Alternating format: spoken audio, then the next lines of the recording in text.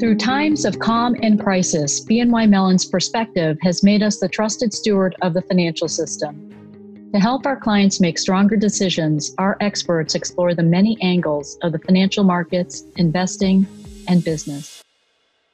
Welcome to BNY Mellon Perspectives. Hello, I'm Brenda Tsai, Chief Marketing Officer of BNY Mellon. And just a quick note before we start. We're launching this podcast at an unprecedented time where working remotely has become our new normal. So we're recording this podcast from our homes.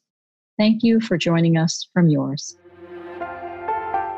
Today we're going to focus on the financial outlook during the COVID-19 pandemic. I'm happy to be joined by Shamik Dar, Chief Economist for BNY Mellon Investment Management, and Danny Tannenhauser, BNY Mellon's Head of Market Strategy. Shamik brings over 3 decades of experience as a leading economist. He has worked for the UK's Treasury Department, the Bank of England, and has held a range of other posts within government and other major banking institutions. And Danny brings me more than 20 years of buy-side and sell-side experience. He's a seasoned global macroeconomic strategist with extensive knowledge of the global markets. Shamik, Danny, welcome to Perspectives, and thanks for joining us. Thank you for having us. Yeah, thank you very much. So there are 3 broad areas we want to cover with you today. First is around what we're seeing globally now in terms of the macroeconomic picture vis-a-vis COVID-19. And then the second area is around the path to recovery. What form and shape will it take? And then lastly, we'd like to wrap with a sense of the longer-term impacts. Who will be the winners, the losers? What will be the longer-term effects of this COVID-19 pandemic? Shamik, can you provide our listeners an overview of what you're seeing in the marketplace right now? Okay, yeah. Well, let's start with markets, shall we? Because they're in quite an odd place, to be honest. If you think about stock markets, it's less than 3 weeks than we were at the depth of a bear market. We'd seen a massive sell-off in stocks in a very short period of time. And since then, since the 23rd of March, we've seen stocks rally by over 20% now, both in the US and worldwide. What that points to is that there's just a lot of volatility out there. So it's been absolutely bizarre. If you think about since the start of March, the average daily change in the S&P has been almost 5%. And if you think that we didn't have a 5% day up or down since the last financial crisis, that gives you a sense of the sort of turmoil that markets are finding themselves in at the moment. And sticking with stock markets, we are on a bit of a, well, not a tear exactly, but we've seen some pretty strong, a pretty strong rally. Why is that? Well, I would characterize it as the market being driven more by hope than expectation. I think the stock market in particular has focused on the green shoots, if you like, the relatively good news, if we can use that term in these circumstances, surrounding the sort of course of the disease in some of the major hotspot countries. So, for instance, in Italy and Spain, we've seen both case and fatality rates starting to fall.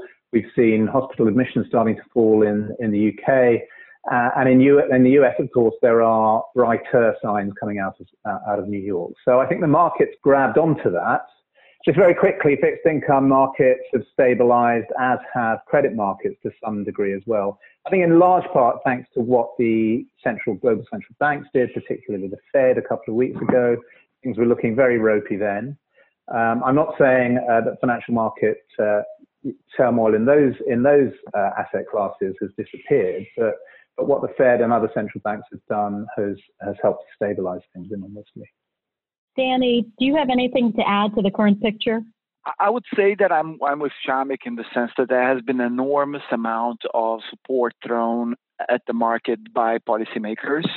The next step really is going to be to understand what damage has been done, what can be repaired, and what must be recognized. So I would say that the recognition part of the process is critical. And usually when that process begins, that's also when the healing starts.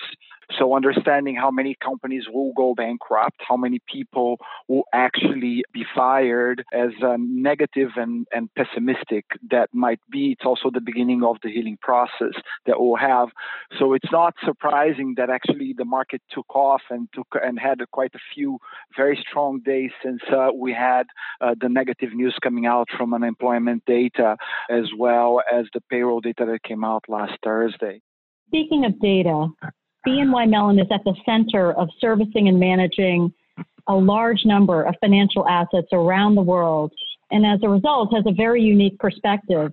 You capture some of the world's liquidity trends in iFlow, a tool that helps clients understand capital flow movements across equities, fixed income, and foreign exchange markets. Can you share a little bit about what you're seeing through iFlows? What is the data telling us? That's really interesting because the starting point should really be mid-January when the news actually hit us. If I was to look into what iFlow was telling us, heading into phase one agreements signed by the US and China, markets were in actually quite good footing. There was appetite to buy primarily Asian equities. The market was also selling European equities. There was appetite to buy high interest rate currencies and sell low interest rate currencies. And the flows were very clearly signaling to a fairly benign and healthy behavior in markets. Following that signing and the news, the first piece of news coming out of COVID-19, the first reaction from the market was to unwind those popular trades. And this is, I would say, that the phase one of the process is deleveraging. So you just exit trades that you just entered. So we saw unwinding of long Asian equities. We saw actually European equities buying because they were unwinding the shorts. We saw also unwinding of carry currencies, so people getting out of high interest rate currencies and buying low interest rate currencies. That transition took about a couple of weeks. And then heading towards the latter part of February, we entered into what would call the liquidation stage. And liquidation stage is essentially a stage where investors were clearly selling all assets. They were selling equities across the board. They were selling bonds across the board and accumulating cash. Over the past, say, week and a half, we started seeing actually some catch up to the benchmarks. And this is when you actually start seeing some reversals. We've seen some demand for U.S. equities. We've seen some demand for U.S. Treasuries, which again is part of that process of catching up back with your benchmarks. Having said that, all that buying is extraordinarily cautious because there is quite a bit of cash on the sidelines. Given these different phases and the amount of cash on the sidelines, should governments and central banks be playing a greater role in terms of helping manage this recovery? It's interesting because most likely we will be facing some sort of regulatory easing, right? So there will be a process where investors will be receiving more leeway to take this decisions. And the backdrop for this is, again, if this is an environment where the healing process is companies and individuals that will go through a transition period, the support will also require agents that understand those that are in better footing and those that are in worse footing. So the role that regulators and supervisors will have in this process would basically allow for that transition to be quite smooth and rapid, right? So we do believe that, yes, you need liquidity. That liquidity will be there for quite some time, but also we require different agents in different spaces in the market to make the decisions and pick the good assets. What's the role that governments should play in this recovery? Yeah, so I think governments, broadly speaking, around the world have done the right thing. They've kind of thrown the kitchen sink at this, and they've had to. Really, what we're seeing is an economy coming to a sudden stop, if you like, a sudden halt. Economies all around the world, and that's more or less unprecedented. The first stage of the stabilization process actually came from central banks. It's important to realize what they did and why they did it. So 2 or 3 weeks ago, the market was in entire panic. Essentially, people were selling assets indiscriminately to move into dollars and cash. And so what the Fed did and what other central banks did was they came out and said, look, we're going to supply as many dollars and as much cash as you'd like through various different mechanisms, of which QE is one. And they did that, as I say, to stabilize markets and to prevent them, at least for now, from going into some kind of meltdown. And I think they did that very successfully. That was stage one. In stage two, governments came along and they've now done a lot as well. I mean, just to put it into context, most economists are talking about the US economy suffering something like a 10% GDP loss or something like $2 trillion, all because of this sudden halt it's come to. But if you think about it, the package that Congress has put together with the president, is around $2.2 trillion. So in a way, it kind of compensates, and maybe even slightly more than compensates, the actual hit to output that we've seen. Now, there are all sorts of secondary issues about how that help gets to the people that need it, how long that will take, whether the timing is optimal or not, and whether in particular small businesses and the self-employed are getting enough help. But my initial judgment is that both governments and central banks have done pretty much the right thing. That's not to say they won't have more to do if things get worse from here, but I'd say they've made a pretty good start. Shamik, you recently wrote a commentary in which you laid out 4 scenarios for global recovery, including V, U, and L-shaped recoveries, all of which have very distinctive economic and market outcomes. Can you walk us through some of these scenarios? So I think the outcome for the economy from here fundamentally depends on the course of the disease from here, and that's a huge unknown. But broadly speaking, one way you can differentiate the V, if you think about a V being, a sharp fall and then a equally sharp bounce back maybe towards the end of this year. What would drive that? Well, I think the thing that would most definitely drive it is if there are signs that we are, particularly in the sort of latest hotspots like Italy, Spain, UK, US, if we're getting on top of the disease, and importantly, that we don't see some kind of second wave in the second half of the year. Now, given those conditions, if we do get on top of the disease in the way that, for instance, China seems to have, then given the amount of stimulus there is in the system, there's plenty of scope, it seems to me, for the economy to bounce back very strongly. Maybe not immediately, it might take till the sort of end of the third quarter to really get going, but you could see a very strong fourth quarter in that environment. That's our kind of V scenario. The U scenario, that's hopefully it's self-explanatory. It means that there is a recovery, but it's a bit more attenuated or elongated than in the V. It takes till maybe mid-2021 before the economy really gets going again.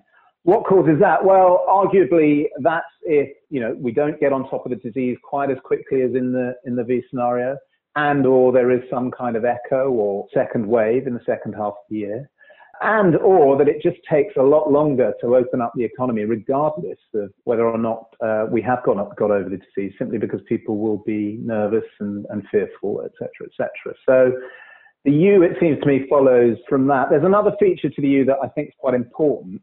The U, I think, becomes more likely if we see another bout of financial market turmoil or volatility, and that's by no means impossible. If that were to happen, then I think credit conditions tighten again quite significantly, financial conditions overall tighten significantly, and you get some of that stimulus effect being offset or reduced. Finally, the L, or as my colleague Kurt Custard, who's the CIO at Newton, describes it, the reverse Nike swoosh is what he calls it. That's hopefully, again, self-explanatory. You get a very sharp down, you get a pickup, but you don't get back to where you would have been if the disease hadn't happened. That happens, I think, frankly, if the shutdown continues for a significantly longer period of time. I'm talking about sort of, at least 2 to 3 months from here. And that because of that, you get a wave of bankruptcies, you get these huge spikes in unemployment. We're going to see that anyway. We are going to see unemployment pick up really significantly. It's worth pointing out that the numbers in the next month will be awful. But the key to the L is to understand that it's possible that if you make too many companies bankrupt, if you put too many people out of work, that has permanent effects or near permanent effects on the ability of economies to supply the goods and services that we need. And the L is really a situation where that supply capacity of the economy is impaired significantly. If you really, really pushed me, as opposed to members of my team, so I won't speak for them, but if you pushed me, I'm slightly more in the V camp maybe than they are. So hopefully, I'm hoping that the market's right from here. And we all do hope for a quick recovery.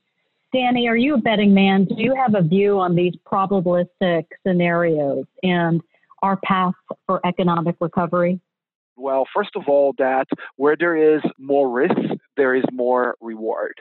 So we're going to have many or more opportunities of very significant rewards, but also around an environment where volatility will be significantly higher. So when it comes to Sharpe ratio, you actually might end up in an even lower Sharpe ratio, because even though you might have higher returns, the volatility will be substantially higher as well. So this is a very interesting market, very intriguing going forward, and it's going to be a market that requires a lot more R&D. Just the same as we need R&D to investigate the sickness, we need R&D to understand market behavior going forward. The profile of the agents and portfolio managers will change over time, and it will definitely become a lot more interesting going forward. Very interesting indeed. So this recovery may take a number of forms. Let's talk about what this could look like on the other side of recovery. What long-term impacts do you see this crisis having on the future of globalization and financial markets? Shamik, what do you think? Yeah, that's a great question. I think the first thing to say is it's pretty clear that this has changed the world. The world was changing anyway, but I suspect this event has caused us all to kind of sit back and reassess to some degree. What does it mean for globalization? I mean, globalization it's not in retreat, it was sort of in decline, partly because of the nature of the new geopolitics defining the world really since about 2015. I think the virus might accelerate that in a couple of ways, both politically and economically. Economically, I think what we're going to see is supply chains shorten around the world. So the extraordinary and incredibly efficient just-in-time manufacturing model that depends on rapid transfers along very long supply chains involving manufacturers in lots and lots of different countries. My guess is that for all sorts of reasons, both political and security related, those might end up shortening over time. Now, whether that has an impact on costs and productivity is yet to be seen. I'm still quite hopeful that tech in particular can help us in that situation. But it seems to me pretty clear that longer term that process accelerates. The geopolitics of this are also hugely up for grabs, it seems to me. I think you've got lots and lots of things going on. You had already, if you like, an emerging sort of more fractious relationship between the two largest economies in the world, the US and China. And I think it's hard to see how this does anything other than exacerbate that. My guess is that politicians are so busy at the moment dealing with the fallout of the crisis, and then they haven't really got time to think about those sorts of things. But my guess is that it will make the US-China relationship much more tricky in years to come. It will go through ups and downs, just like it always does. But my guess is that sort of slightly adversarial relationship will only intensify from here because of that. You've got other sort of long-term geopolitical issues to think about as well. I mean, alongside what's going on with COVID-19, we've had extraordinary changes in the oil market and lots of volatility in oil prices. And I think that's another potential area, the relationship between the US, the Middle East, Russia, and China. All of that, I think, is up for grabs in the longer term as well. I think all we can say with some certainty is that things will be very different coming out of this. It sounds like some interesting road to navigate even after COVID-19. Danny, what are your thoughts on longer-term systemic changes? So the easy part to it is, just look around us and see what are the sectors that you're using exponentially more compared to those that you are using exponentially less.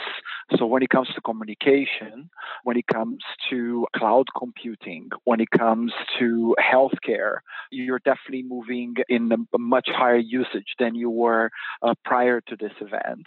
But on the other hand, entertainment, as we know, will change forever going forward. There will be a very different way of thinking about sharing and social interaction going forward. So all those things will have very clear gainers and very clear losers. It's quite difficult to actually come across and say this is going to be necessarily a negative outcome or a positive outcome. It will be just a different outcome. The second part that I wanted to actually mention, which is very, very important when it comes to the trade war, is the world was really divided into, I would say, two groups of countries. One group that essentially had almost full free trade amongst itself. So I would say that, roughly speaking, Europe, Japan, the US, tariffs between all those blocks were close to zero or something very, very low. And then the emerging market space, where basically tariffs were hovering around 10%. There is a silver lining to all of this because the crisis might actually expose many, many sectors that emerging markets need to open up to avoid shortages that they might face as a result of the crisis. So there is a scenario, I would say a positive scenario, where emerging markets actually significantly lower tariffs against each other, and particularly against China, that will result in a much more free trade environment for the global economy going forward. Let's not forget that emerging markets are more than half of the global economy, and those countries are very, very protectionist. They have very high tariffs. So if only they improve that marginally, that would be already a big boon for the global economy. Terrific. So as we wrap up, I'm sure our listeners are looking for guidance on how and when to participate in the capital markets. Look, I think clearly, like I said, some risk assets, particularly equities, appear to be on a bit of an upscale, and people might be wondering, well, have I missed it or whatever. I honestly don't think that's the case. I agree that I think we're going to see quite a lot of volatility from here now on. And when we do our modeling of the V, the U, the L, when we do that modeling, what we end up with is a world in which actually risk assets perform okay over the course of this year as a central expectation. But there's huge downside risk. One other thing to say is, just quickly, there'll be a lot of interest in multi-asset portfolios on the role that sovereign fixed income plays here. My own bet is that we will probably see the reestablishment of the relationship between equities and bonds that we've seen for much of the past 10 years, basically since the financial crisis, in which bonds have essentially acted as a natural hedge towards equities in multi-asset portfolios. When equities fall, bonds tend to rise, et cetera, et cetera. Now, I think that will continue to be the case, but I have to say there are a couple of reasons for thinking bonds may be less effective than they have been in the past. The first is that real yields in particular on bonds have just fallen so much, and of course central banks have done a lot more since. So the scope for them to fall further is limited. And secondly, I haven't mentioned this before, but the one way in which it seems to me bonds really struggle is if we get inflation at some point down the line. Now, let me absolutely emphasize here, I don't think inflation is likely to come around. But if it were to, then that's the kind of thing that would send the bond equity correlation positive and not negative, as we've had in the past 10 years. So that's something just to keep an eye out for when you're looking at sort of multi-asset investments. Excellent advice. Very insightful and informative conversation on the many scenarios at play. It was great to gain your perspective. Shamik, Danny, thanks so much for joining us today. Thank you for having us. Yeah, thank you very much. And thanks for listening to Perspectives, where we'll continue to look at critical topics from every angle.